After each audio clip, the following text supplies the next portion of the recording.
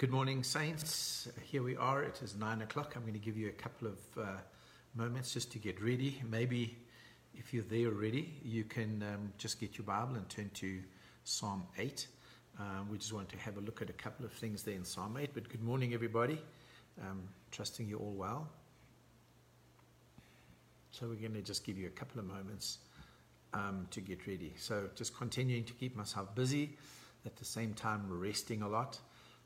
Which is fantastic, and so thank you for all those who have messaged, passed on message. Thank you for those who are messaging each other, encouraging each other.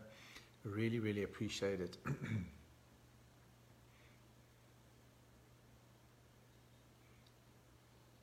Crisalda, thank you very much for joining us. Really appreciate it. Bless you both.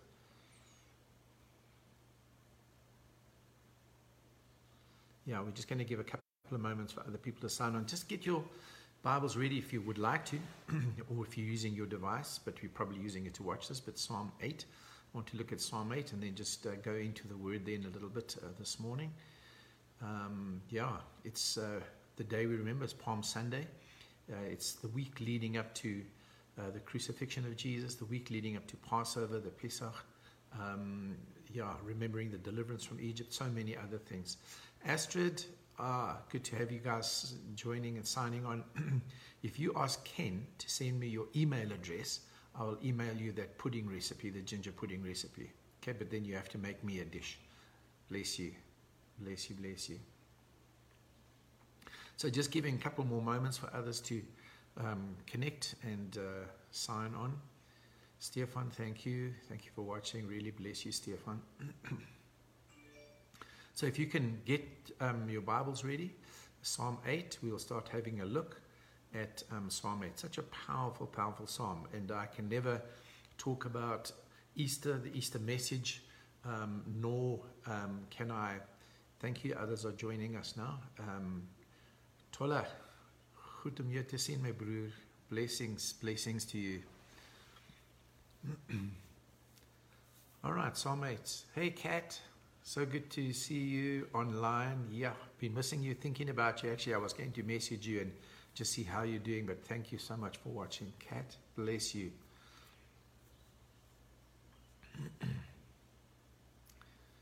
People are still connecting, so we'll give it about a minute and then we're going to start. Hey, Pastor Tony, Kingdom Power Ecclesia Church. So good to have you watching. Franklin Livingston, thank you. Bless you, brother. Awesome.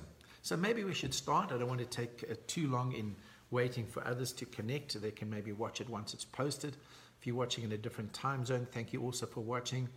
I know Stefan and Romy, you're probably watching, but it's a different time. John Lawrence, Australia as well.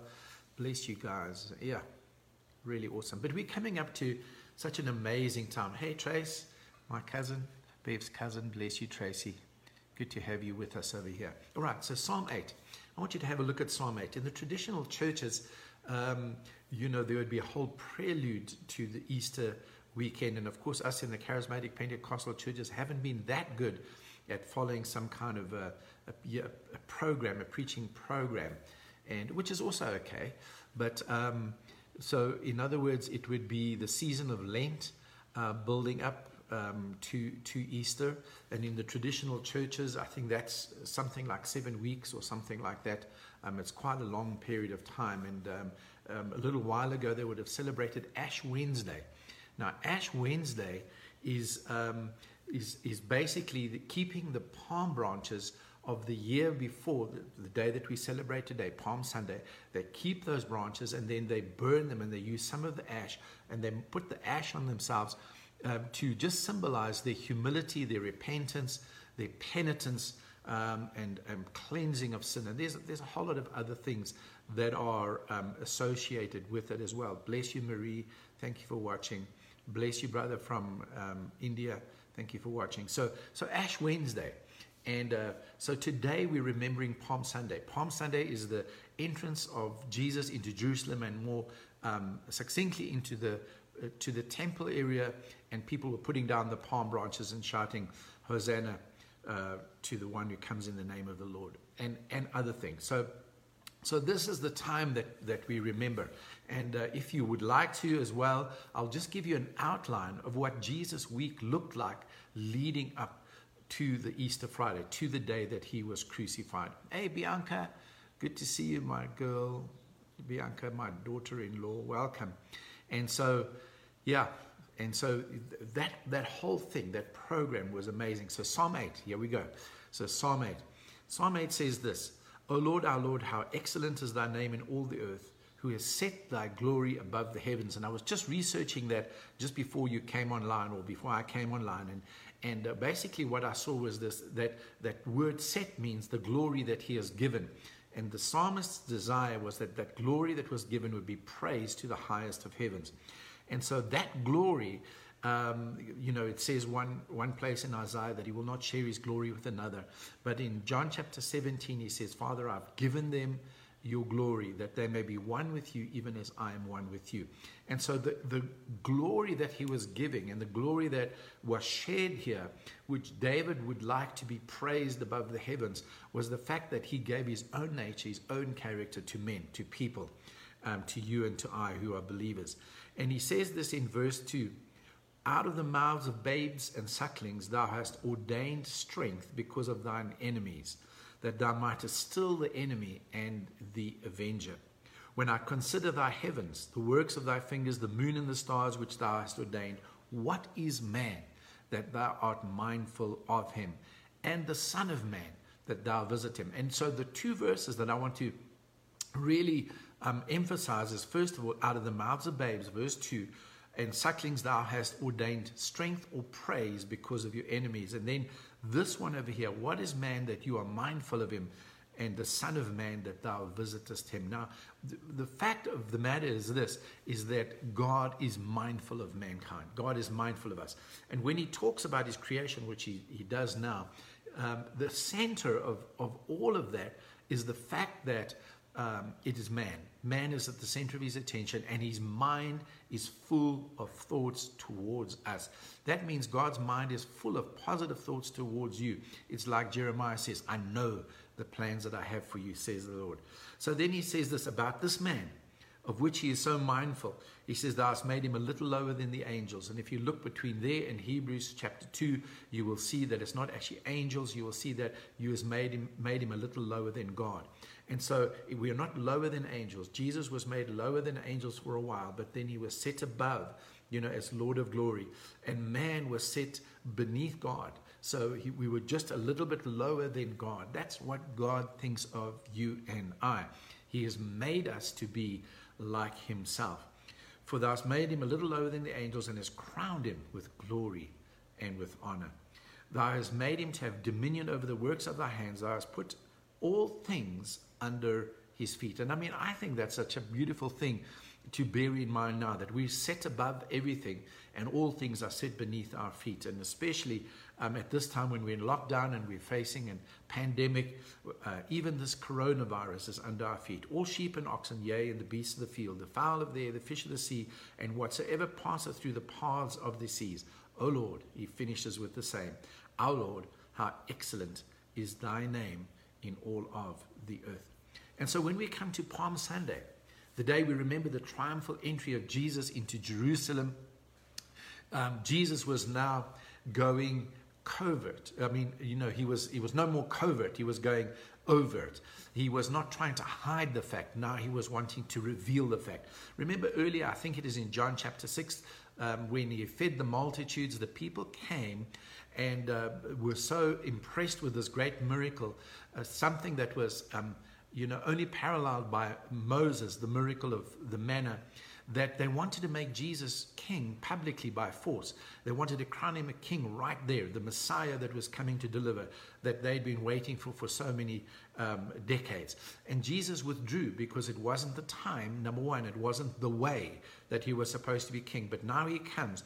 Now it's really interesting that there are very few events of Jesus' life that are mentioned by all four of the gospel writers, but this is one of those events that is mentioned by all four of the gospel writers. So just very quickly, when we come on to it, I want to just give you an overview in a short while. But for me, as we're coming to Palm Sunday, it's really exciting to see all of the prophecies that's starting to come together.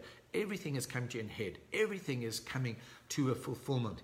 And, all the law, all the prophets pointed towards Jesus. That's why Jesus said, even John himself, prophesied up to Jesus coming.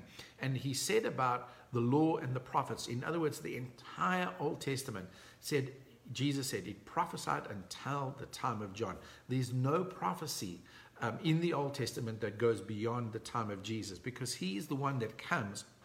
And Hebrews chapter 1 says, in the last days God has spoken to us by his Son. Previously he spoke to us in many and various ways through our fathers and through the prophets, but now he has spoken to us by the Son. So Jesus is the final word. It's really interesting. But in the Gospel of Matthew notes very, very specifically, and it was fulfilled, and it was fulfilled, and it was fulfilled, to fulfill. And he realized that as Jesus was progressing through his life and through his ministry, especially that 3.5 years, that he was fulfilling scripture upon scripture upon scripture.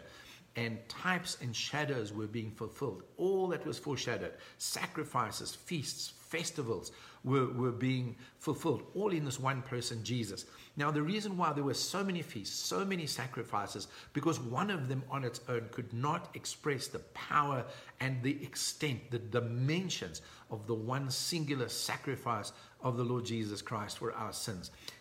Sacrificed at the end of the age, once for all, for our sanctification. Never another sacrifice ever again. And that's why John said, behold the Lamb that takes away the sin of the world. And so, so all the types and shadows, all the prophecies, all coming to pass. It's now coming the time. That's why Paul says in Galatians, in the fullness of time. If Jesus had done this a day earlier, he would have missed the time. If it was a day later, he would have missed the time. And that's why, people go back and look at the Hebrew calendars, and they go and look back at the feasts and the festivals, and they just see how everything tied up, everything synchronized, right down to the finest detail. And it just shows how incredibly divine this whole thing is, and the whole life of Jesus, the whole ministry of Jesus, because it was set second perfect according to the watch and the timing of God. And so really, really powerful. And so maybe we can just read this together. We've read Psalm 8, and we see that God is mindful of man, that God is setting man and giving dominion over all the works of his hands. We're seeing that God says, I created you a little lower than myself, but my desire is to crown you with glory and with honor. And of course, we know that the whole thing about the fall affected man. We lost the glory. We didn't have it. And so Jesus came for us to receive glory. And so, that which was lost in Adam was replaced in Christ. And then we who are in Christ are that seed of Abraham, that faith seed of Abraham, according to Galatians chapter 3, who are born again. So that's really powerful. So it's really interesting. Maybe you would like to follow with me and just have a look at it. What I did was in this week, I sat down and I read the accounts of the 4 Gospels concerning, the entrance of Jesus into Jerusalem for Palm Sunday. And I kind of meshed the 4 Gospels together. And so what I would like you to do is just listen and just let the word speak to you, let the word wash over you. But it starts with Luke's Gospel in order of chronology. It says this: as he approached Jerusalem and saw the city, remember he was coming up for the triumphal entry, he wept over it and said, if you, even you, had only known on this day what would bring you peace. It's very interesting how one of the other passages of Scripture talks about the fact that peace was taken off of the earth. And so when Jesus died, and for that period of 3 days when he was dead, the peace was taken from the earth because he is the Prince of Peace. And he says, but now it is hidden from your eyes because they were blinded. The days will come upon you when your enemies will build an embankment against you. This was prophesying the destruction of Jerusalem with its temple in AD 70 by the Romans. They will build an embankment against you and encircle you and hem you in on every side. They will dash you to the ground, you and the children within your walls. They will not leave one stone on another. And remember, on an early occasion, he had said that about the temple as well. And he said, and I will rebuild it in 3 days. Because, listen to what he says, because you did not recognize the time of God's coming to you. This is the NIV. The King James says, you did not recognize the day of your visitation. Now, I've just got to remind you, we just read Psalm 8, where he said, what is man that you are mindful of him, the Son of Man that you visit him? So God was coming to visit his people, and they didn't recognize it. So this passage of Scripture puts Psalm 8 into perspective. And the two together makes the fact that prophecy is now fulfilled. And it's one of the things that God says in Isaiah. He says that if we find a scripture, we need to find its mate. And when we find its mate, prophecy is fulfilled. And so in the triumphal entry records, prophecy was being fulfilled. Many prophecies, but in particular, Psalm 8. God was being mindful of man. He came to visit man because he was so mindful of him. His intention was to crown him with glory and honor and set him above all the works of his hands, to give him dominion and authority by restoring the glory that was lost. No wonder David says, oh God, the glory that you give, it's set above the heavens, and that's how high and the extent of which I would like you to be praised. And so this is what Jesus says, the Son of Man that thou visit him. Then it continues, as they approached Jerusalem and came to Bethpage on the Mount of Olives, Jesus sent 2 disciples. Amazing word of knowledge here. Go to the village ahead of you, and at once you will find a donkey tied there with her colt by her. Untie them and bring them to me. A donkey with its foal, a young colt, together, tied up. And then Jesus said, if anyone says anything to you, say the Lord needs them and he will send them right away. This took place to fulfill what was spoken through the prophet Zechariah in chapter 9, verse 9. Prophesying decades before, he says, say to daughter Zion, see, your king comes to you, gentle and riding on a donkey, and on a colt, the foal of a donkey. And so another scripture fulfilled when Jesus comes riding in on the donkey. It's really powerful. I heard Prophet Quirvis teach us once, and it really blessed me when he said Jesus came riding in on the donkey, the adult donkey, the mother. And they put their cloaks over, and he had his feet on the foal, the colt of the donkey. And so when Jesus was coming in to Jerusalem, the city that he was now visiting, over which he wept, he came in riding on the old, his feet on the new. Man, this is so powerful. It gives me goosebumps. In other words, he was prophesying through symbolism that he was coming in to Jerusalem, but he was ushering in the new. And he was seeing out the old. And so we know Jesus is the end of the law, the fulfillment of the law. Jeremiah, Ezekiel both prophesied a time is coming, and now is, he says, when I will make a new covenant with you. It won't be like the former, the old covenant. He said, my laws will be written in your hearts and on your minds. And no longer will you have to teach a neighbor, tell a neighbor, know the Lord, because you will all know the Lord. And so these laws, and Paul says that we are now living epistles written by his own hand, by the Spirit and not ink, not on hearts, not on stony hearts with tablets of stone, but on hearts of flesh. And so, it was so powerful, Jesus coming riding in on this donkey with his feet on the colt, on the foal, ushering in the new and seeing out the old. So many scriptures are fulfilled. You just have to think of Isaiah 54, sing and rejoice, O barren. More of the children of you who is barren than of her has children. And so basically he was talking about, there's a new group of people coming, a new breed of people coming. And they're not going to be natural, earthy people represented by Ishmael. They're going to be the spiritual ones, Galatians chapter 4, represented by Isaac. And so, so really, really powerful. And so many scriptures coming to pass. So he comes riding in on a donkey. What was Jesus doing? He was overtly proclaiming, publicly proclaiming, okay, now is the time. I am the King. I am your Messiah. I am the one about whom all the prophets and the law testified. I am the prophet that Moses prophesied. that would be taken from amongst the people, and you need to listen to me. I am the Son of God. I am the Messiah. And so he was coming in, but not like earthly kings, not on stallions and steeds, not dressed in royal robes with fanfare and accompanying armies and chariots.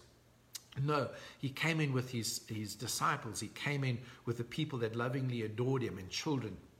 And they all began to cry out, Hosanna, blessed is he who comes in the name of the Lord.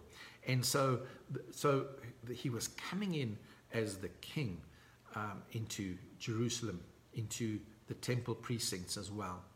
And so it carries on. The disciples went and did as Jesus had instructed them. They brought the donkey and the colt and placed their cloaks on them for Jesus to sit on. A very large crowd spread their cloaks on the road, while others cut branches from the trees and spread them on the road. I said earlier that some churches observe this every now and then.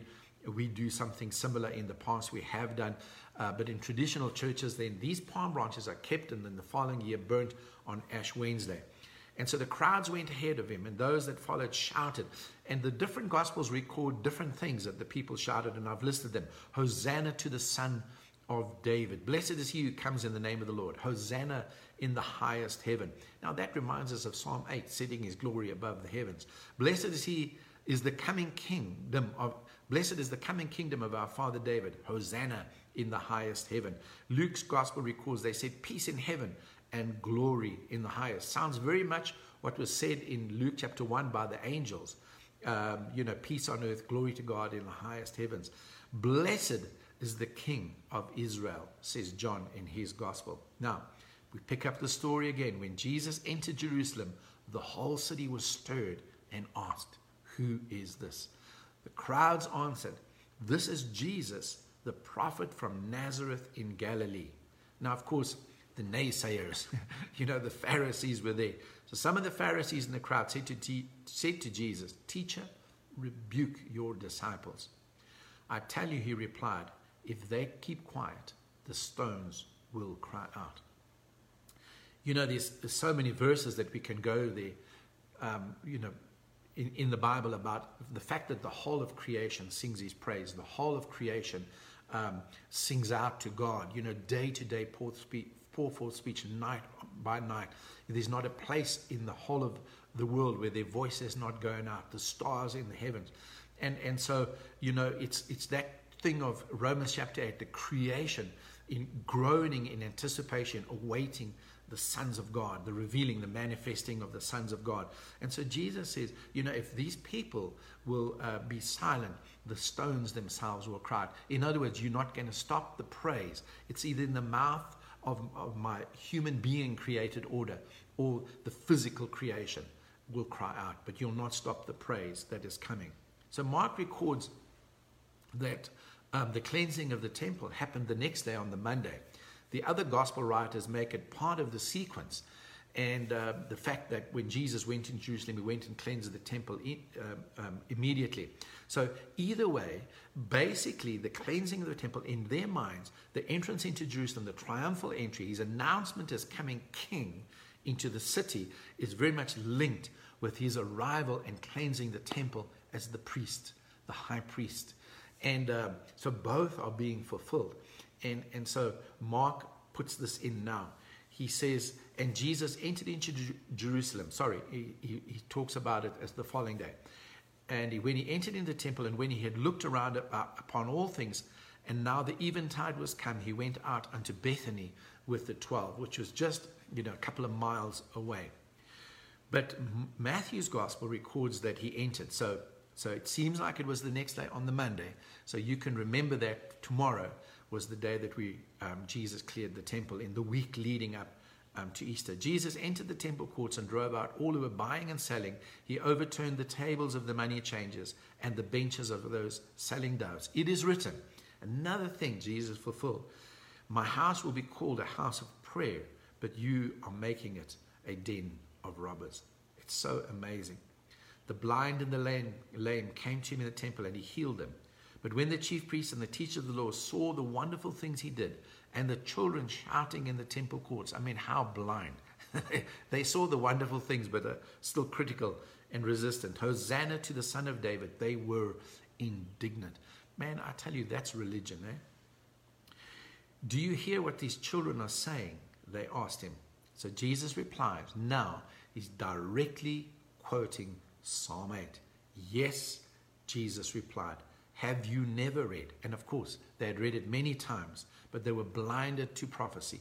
From the lips of children and infants, you, Lord, have called forth your praise, or you've ordained strength. Now, Jesus omits the next verse, but in the minds of the Pharisees, they knew, against your enemy and the avengers. So they knew what Jesus was saying. So he left them and went out of the city to Bethany, where he spent the night. Matthew records it. But John's gospel continues. It says, at first, his disciples did not understand all this. Only after Jesus was glorified did they realize that these things had been written about him, and that these things had to be done by him to fulfill all things. That's why, remember a couple of weeks ago, for those of ACF, I did 2 messages on fulfilling all righteousness. When Jesus was baptized of John, he said, it's proper, it's right for us to do this now in order to fulfill all righteousness. So here again, Jesus was fulfilling all righteousness. Now the crowd was with him. The crowd that was with him when he called Lazarus from the tomb and raised him from the dead continued to spread the word. And so that was just a groundswell. In the background was the raising of Lazarus. And isn't it amazing? Jesus raised Lazarus, and he was preparing, for his own resurrection. He had the power to lay down his life and take it up again. And so many people, because they'd heard that he had performed this sign, went out to meet him. So there was a massive crowd. So the Pharisees said to one another, see, this is getting us nowhere. Look how the whole earth has gone after him. So the seeds had now been sown for the betrayal of Jesus and for his crucifixion. All through his ministry. But now, it had reached its climax. But once again, the enemy was just walking right into the timetable of God, that all that should be written should be fulfilled about Jesus. So he goes back out to Bethany, and the next morning, according to Mark's gospel, he comes back into Jerusalem, and that's when he cleanses the temple. If you look at it in chronological order, in order of importance and significance, the other writers put it all together, because his entrance into Jerusalem, cleansing the temple, is of the same thought as far as they're concerned. But he comes walking in. And, I was chatting with Bev about this with Bev yesterday. He comes walking back, and he sees the fig tree that has been cursed, or he curses it. And from that moment, immediately it dies from the root upwards. It's very interesting that all the way through the Bible, you can see this association with the fig tree. And so what was Jesus doing? Was he being mean when he rebuked the fig tree? No.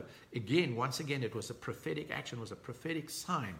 And so, in the middle of the garden was the tree. I'm getting carried away. I'm enjoying myself so much. In the middle of the garden was the tree of life and the tree of the knowledge of good and evil. After Adam and Eve had sinned, the Bible tells us they were naked, afraid, and ashamed, and they hid themselves. When God came looking for them, he found them, and they'd clothed themselves with fig leaves. Fig leaves. Why fig leaves? You see, the Bible, in order to interpret the Bible, you've got to be consistent and go all the way through the Word. The reason why it was fig leaves, because it represents man-made righteousness, self-righteousness, or self-justification. And so they were trying to cover themselves with their own efforts, their own actions. And that's where, religion began, man-made religion, self-justification began right there in the Garden of Eden. That's why it symbolized dead religion, our attempts to make ourselves righteous. And that's why, John says about Jesus, he's coming to cut down the tree, and the axe is already laid to the root. What tree was he coming to cut down? Well, the same tree that he cursed, the fig tree. The fig tree that gave the promise of much fruit. But when he went to reach out and take it, there was no fruit, no figs on it. That's why Jesus said, you judge a tree by its fruit. A good tree cannot bear will only bear good fruit. It can't bear bad fruit. A bad tree cannot produce good fruit. It will only produce bad fruit. And so a tree is known by its fruit.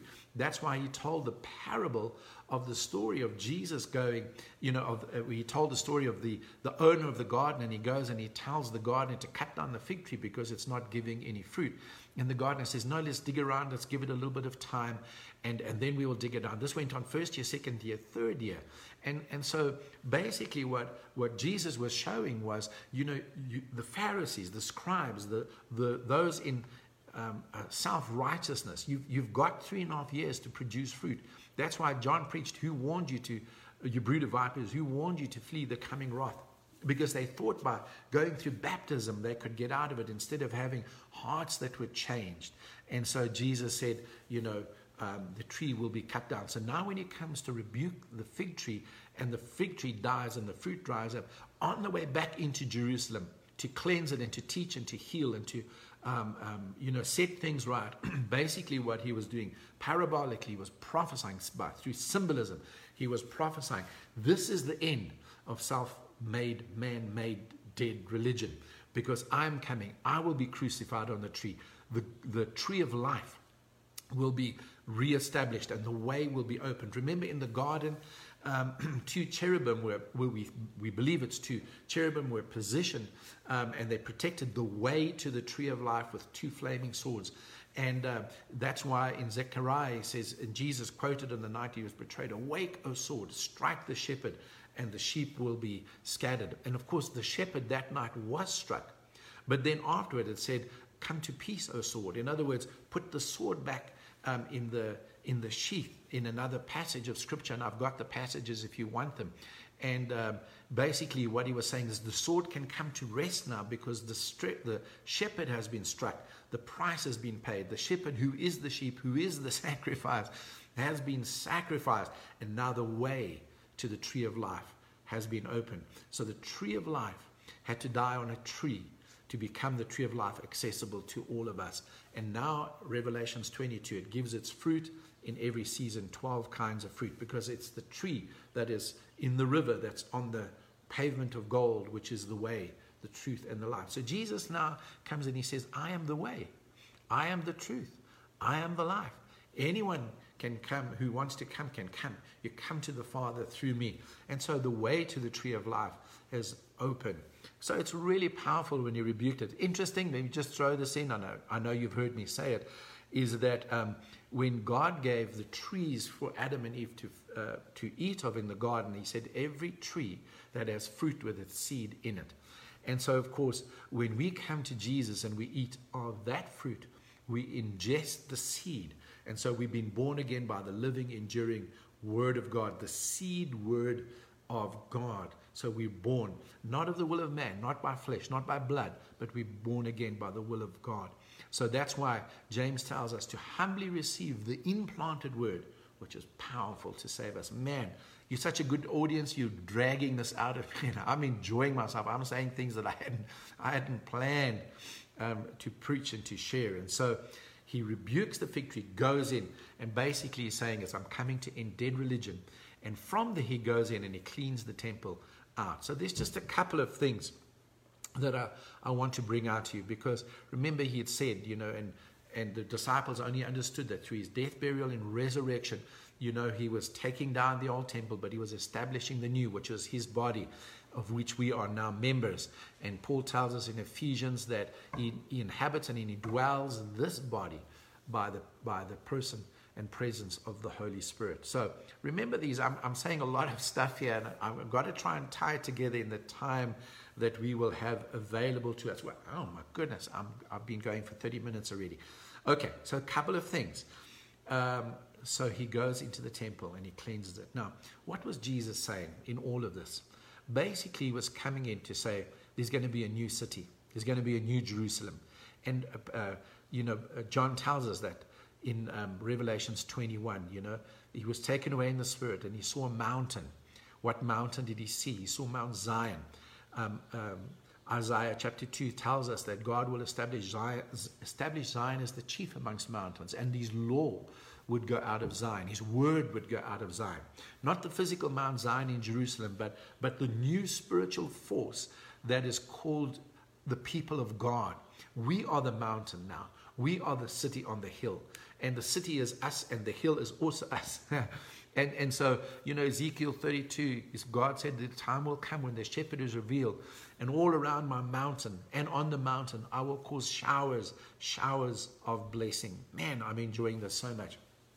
And I trust that you are too. Thank you, Belinda, for your amen. And And so he was ready to establish a new Jerusalem, a heavenly city, the city of God, the city that is an above city. The Jerusalem, physical Jerusalem is still there. It's amazing how in early days, biblical days, they used to refer to Jerusalem as the kingdom of God, or the kingdom of heaven. And then Jesus came saying, no, repent. This is not the kingdom of God. This is not the kingdom of heaven. It's not a physical city. It's made up of living stones, people like you and I. And not only are we tightly compacted and built together, Zion, Jerusalem is beautiful for situation, the joy of the whole. There's so many scriptures in the Old Testament talking about us being the new Jerusalem, the heavenly city, which is from God. And we see it in Hebrews chapter 12 as well. It's the city that we come to. But not only that, we're also the Mount Zion. But not only that, when he came into the temple and he cleansed it, he was forever showing what he wanted us to look like. The temple of the Holy Spirit, as individuals and corporately built together as a habitation, a dwelling place for God himself by his Spirit. And so he was coming to show and establish and set in place things that were to be part of the new city, the new Jerusalem, the heavenly Jerusalem. And so not only was he coming in as king, but he was coming in as high priest of a new order, with a new covenant, with a new priesthood. Changed the sacrifices, no longer the sacrifices of blood and goats and bulls, blood of goats and bulls and heifers, but his own precious blood, sacrificed once forever. And so everything was coming in the system of worship. And that's why the woman at the well of Samaria asked, if you're the prophet, if you're the Messiah, because when Messiah comes, he will tell us these things. Where do we worship? On this mountain in Samaria or the mountain in Jerusalem? And he said, the time is coming where it won't be here, it won't be there. The worshippers, the Father seeks for those who worship in spirit and in truth. Because in actual fact, we are the mountain, we are the city, we are the temple. He's our king, he's our high priest, he's our prophet. Man, what a Jesus we serve. What a God. It's so really powerful. And so, when he came back into the temple, Ezekiel prophesied that the glory would depart, that it would be Ichabod. Jerusalem would be Ichabod. The temple would be Ichabod. The kabod, the glory of God, had gone. But when Jesus came back, the temple is now kabod.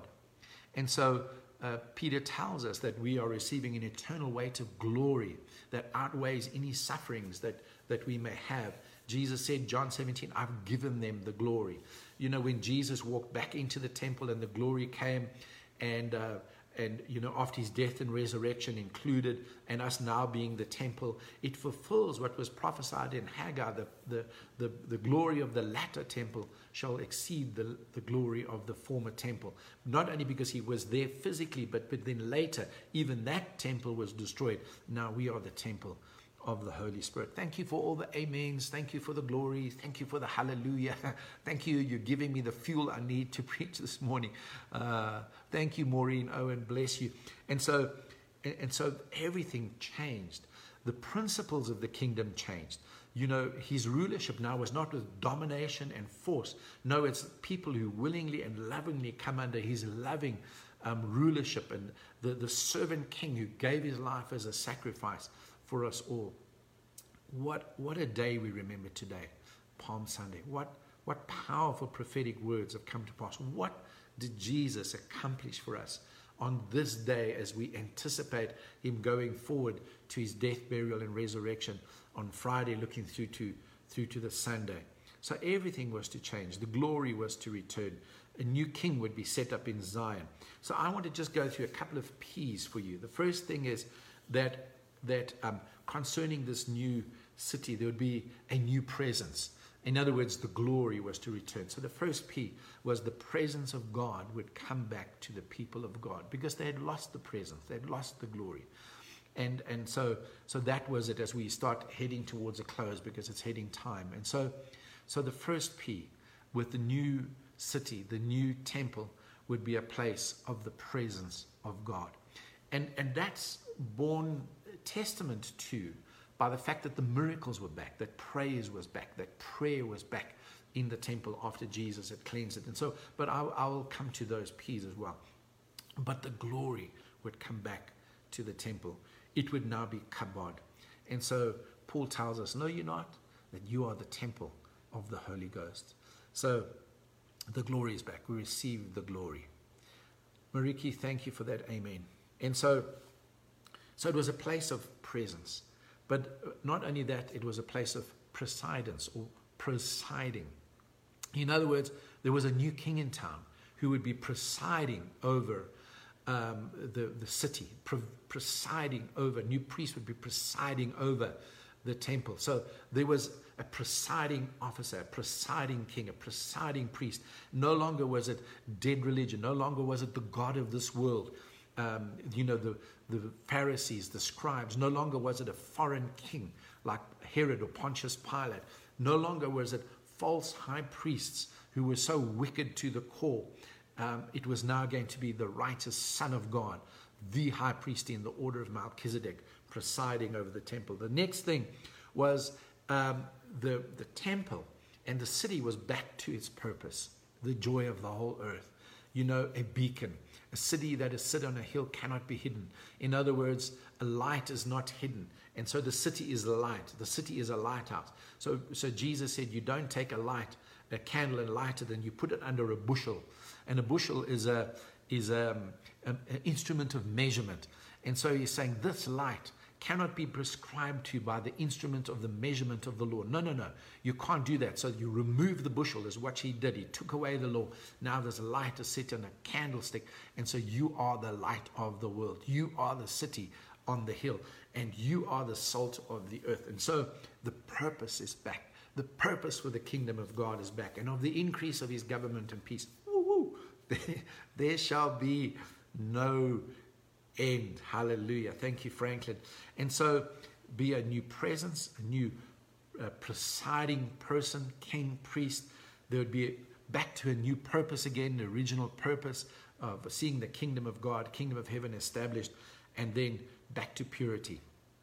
So when Jesus came, he cleansed the temple, threw out over the money changers' tables, drove the oxen out, released the doves, and he set things in order, because the temple of the Holy Ghost is not in communion with the temple of demons and with Bezalel and Belial. And so we don't have communion with darkness. There's no fellowship between light and darkness. And so he reestablished purity. And so the place that he came, blessed are the pure in heart, for they shall see God. And which was part of the manifesto of the kingdom on the Mount of Beatitudes which Jesus gave, his manifesto of his kingdom, and he was bringing back purity. And so for me, if I just think of this purity, I was just meditating in this week about a verse for me that sums up the Easter weekend.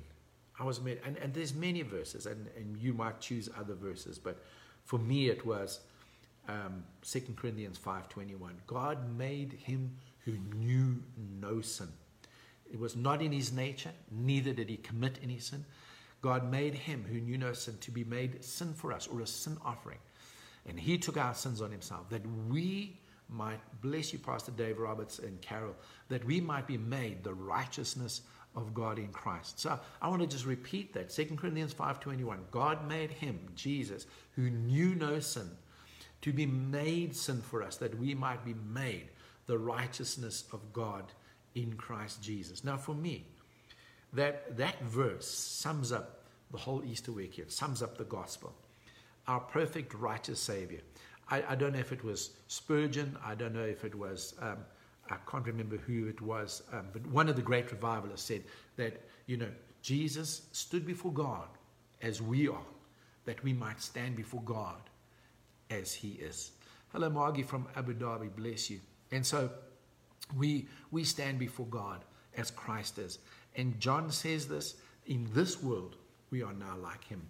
In this world. So perfect love. We've become perfected in love. So we have no fear of judgment, which the law brings and sin and death brings.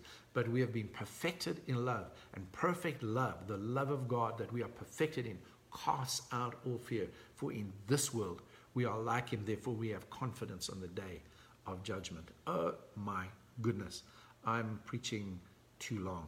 So a new purpose. We get back to our purpose. We get back to the purity, and we maintain ourselves pure. We perfect, holiness out of, conscientiousness of God, out of love for God.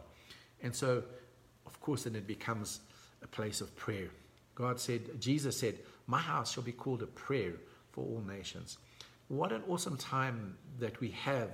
And I am so sorrowful and so sad for those who are ill and those who lost their lives during this pandemic, this virus. But one of the things that I think is so amazing is how even, I'm sure you've seen it as well, video clips of police officers standing and singing and praising God.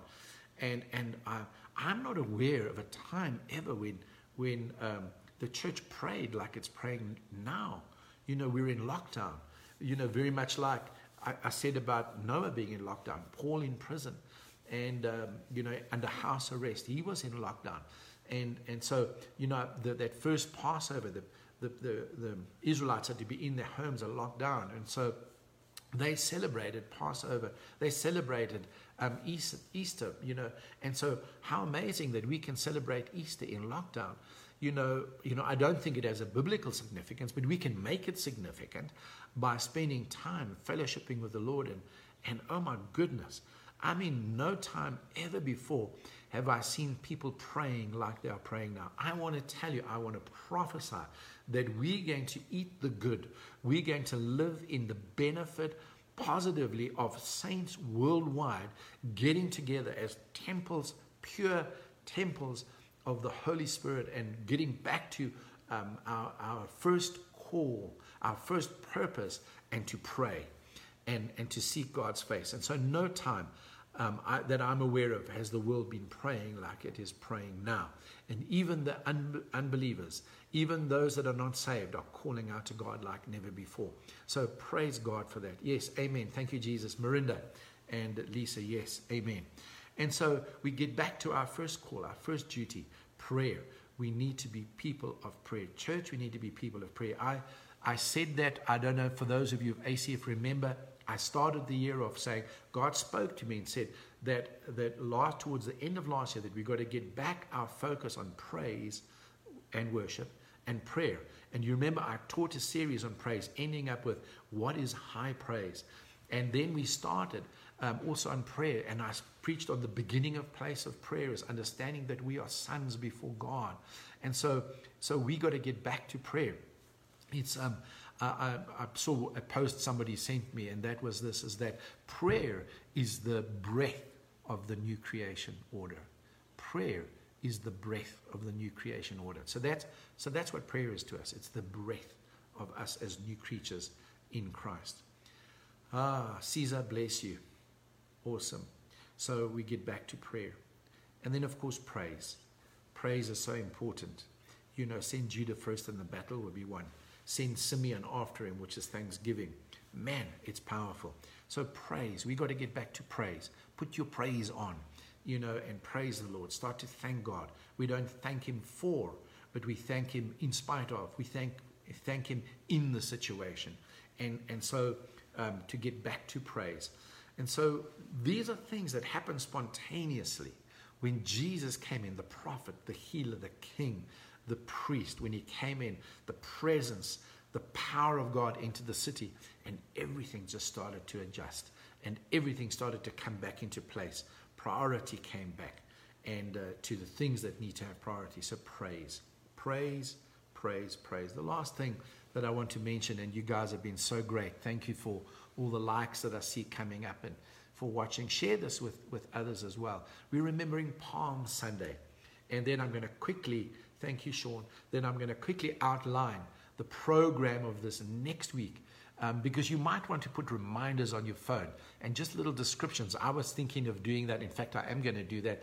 I'm going to do that, put it on my phone, and I'm going to remember this happened this day, today, this happened. Tomorrow this happened, that I can be meditating on these things. And this is something that the traditional church was really good at. And I think that we as ACF need to get back to that and become and enter into the whole experience of the word and make it part of our lives. And so the last thing that transpired in the temple precincts and in the city was the power came back. Sick came to him, the blind, the lame, the diseased, the lepers came, and Jesus healed them.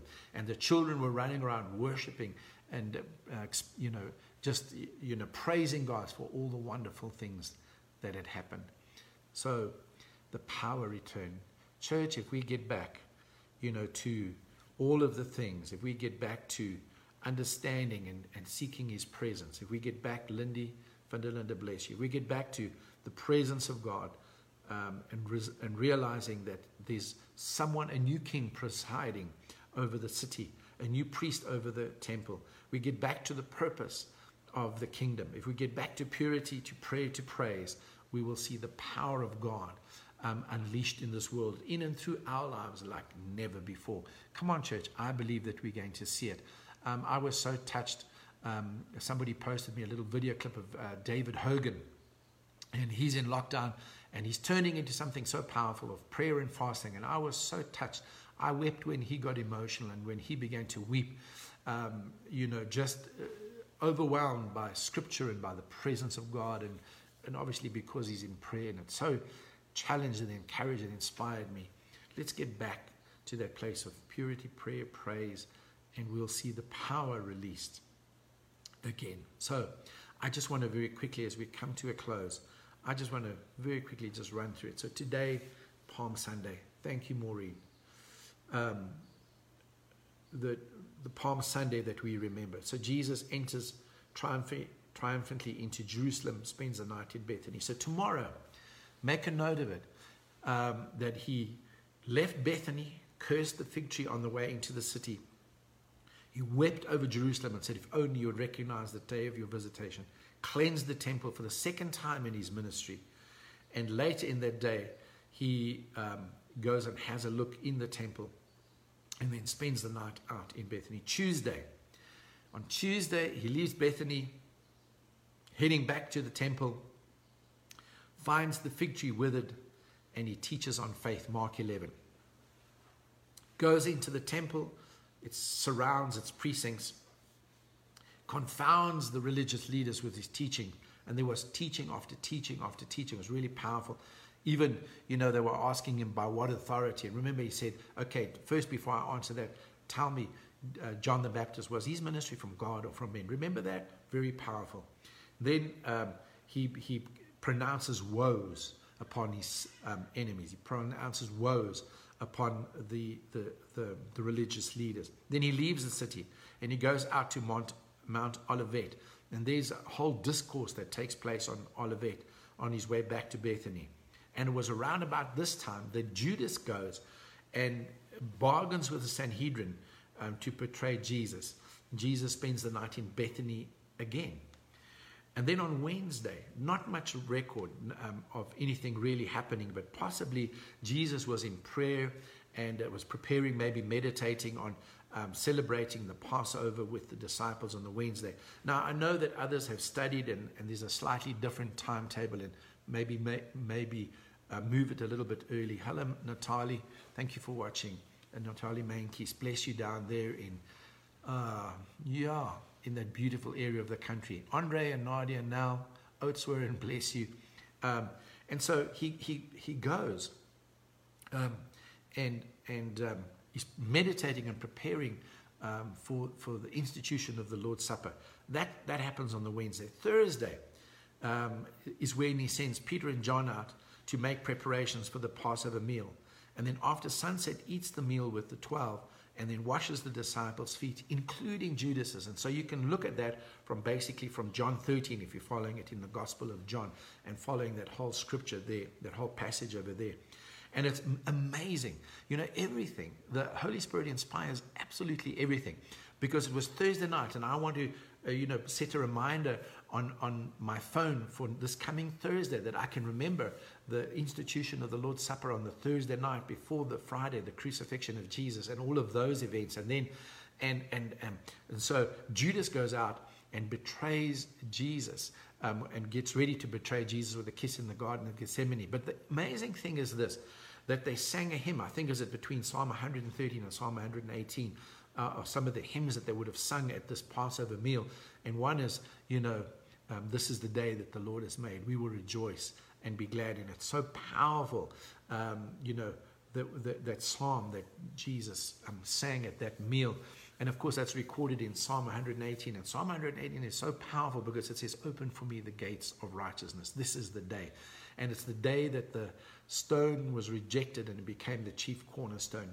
Prophecy after prophecy after prophecy fulfilled. Okay, I'm running ahead of myself. So Thursday night, I was saying John's gospel records this. It says Judas went out, greeting Celia and Pastor Maria Handy and Corsi. So Judas goes out. And the Bible says, and it was night. In the darkness. Isn't it amazing? It was dark. It was dark for Judas. So it was night. So the Thursday night goes to the Garden of Gethsemane and prays there in agony. Could you not watch with me 1 hour? He said to the disciples, the betrayal by Judas and then the arrest by the Sanhedrin. He's taken to the house of the high priest as the Sanhedrin is convened. And this is during that time that Peter betrays Jesus and the cock crows 3 times. I'm going to stop there. I've said a lot.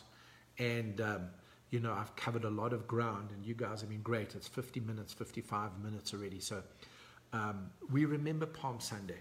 So for all of you who are watching, and those who will later watch it because of your time zone difference, what a powerful day we remember when Jesus entered into Jerusalem riding on a donkey, feet on the foal, the colt, ushering out the new and ushering out the old and ushering in the new. And so Hosanna to the King of David. Blessed be the one who comes in the name of the Lord. Let the heavens rejoice and give glory to God. And so all of those things come to pass today. So I want to just encourage you. Let's get back the presence. Let's get back the purpose, the priority of the kingdom. Let's get back to the consciousness of who our King is, of who our high priest is. Let's get back to praise and to prayer and see the power of God released. Thank you, Marianne and Lorraine. And see the power of God released again. This is a great time to be alive. We're going to experience and see great revival. I saw a post the other day, posted in about 1985 by David Wilkerson. And he was that preacher that came in and saw the gangs one for Jesus in the city of New York. And in 1985, and I haven't verified this, but maybe somebody can verify it for me. But he prophesied in 1985 that a plague was coming to New York. And because of it, that the righteous and the unrighteous, both alike, would cry out. And that great revival would follow. And so I really believe because of the lockdown, because of all the prayer that is going, something supernatural, something powerful, something wonderful, a revival is going to take place. God is going to respond to all of our prayers. So happy Palm Sunday, everybody. The Lord bless you. Thank you, ACF, for your generous giving. I just saw again this morning, and some people contacted me in the week for the church's bank details and are putting in offerings, in lieu of us being at church on Sunday and still sowing. Just really, I bless you and I want to honor you. So I just speak the peace of God over your life. The peace of God which surpasses all understanding. This peace of God which cannot be quantified, cannot be qualified, cannot be constrained, cannot be removed. The peace of God that stands as the umpire and rules out everything. So let the peace of God rule and reign in your heart, the peace of God that passes all understanding, that guards your heart and your soul and your mind. Let the peace of God guard you. Let the peace fortify you. David said that I would have truth in their inward part, and the same thing with that peace. The peace is within. Jesus said, my peace I give you. It's not like the peace of the world, which is given and then taken, which is transient, which is subject to conditions. No. The peace of God, the very peace of God, the very peace that God has himself. God is completely at peace. And so the peace of God is what I bless you with. And I like what John Sheesby once said, it's the shalom of God. Dave Robertson and Carol often use that as a greeting and greet and say shalom. So the shalom of God, that there's nothing lost, nothing stolen, nothing missing, and nothing broken in your life. The very peace of God be upon you all.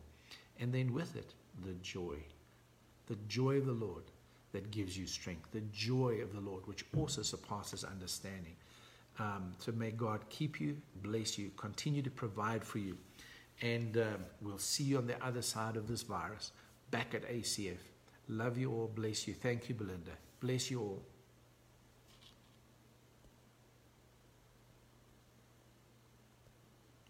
Trying to press the finish button.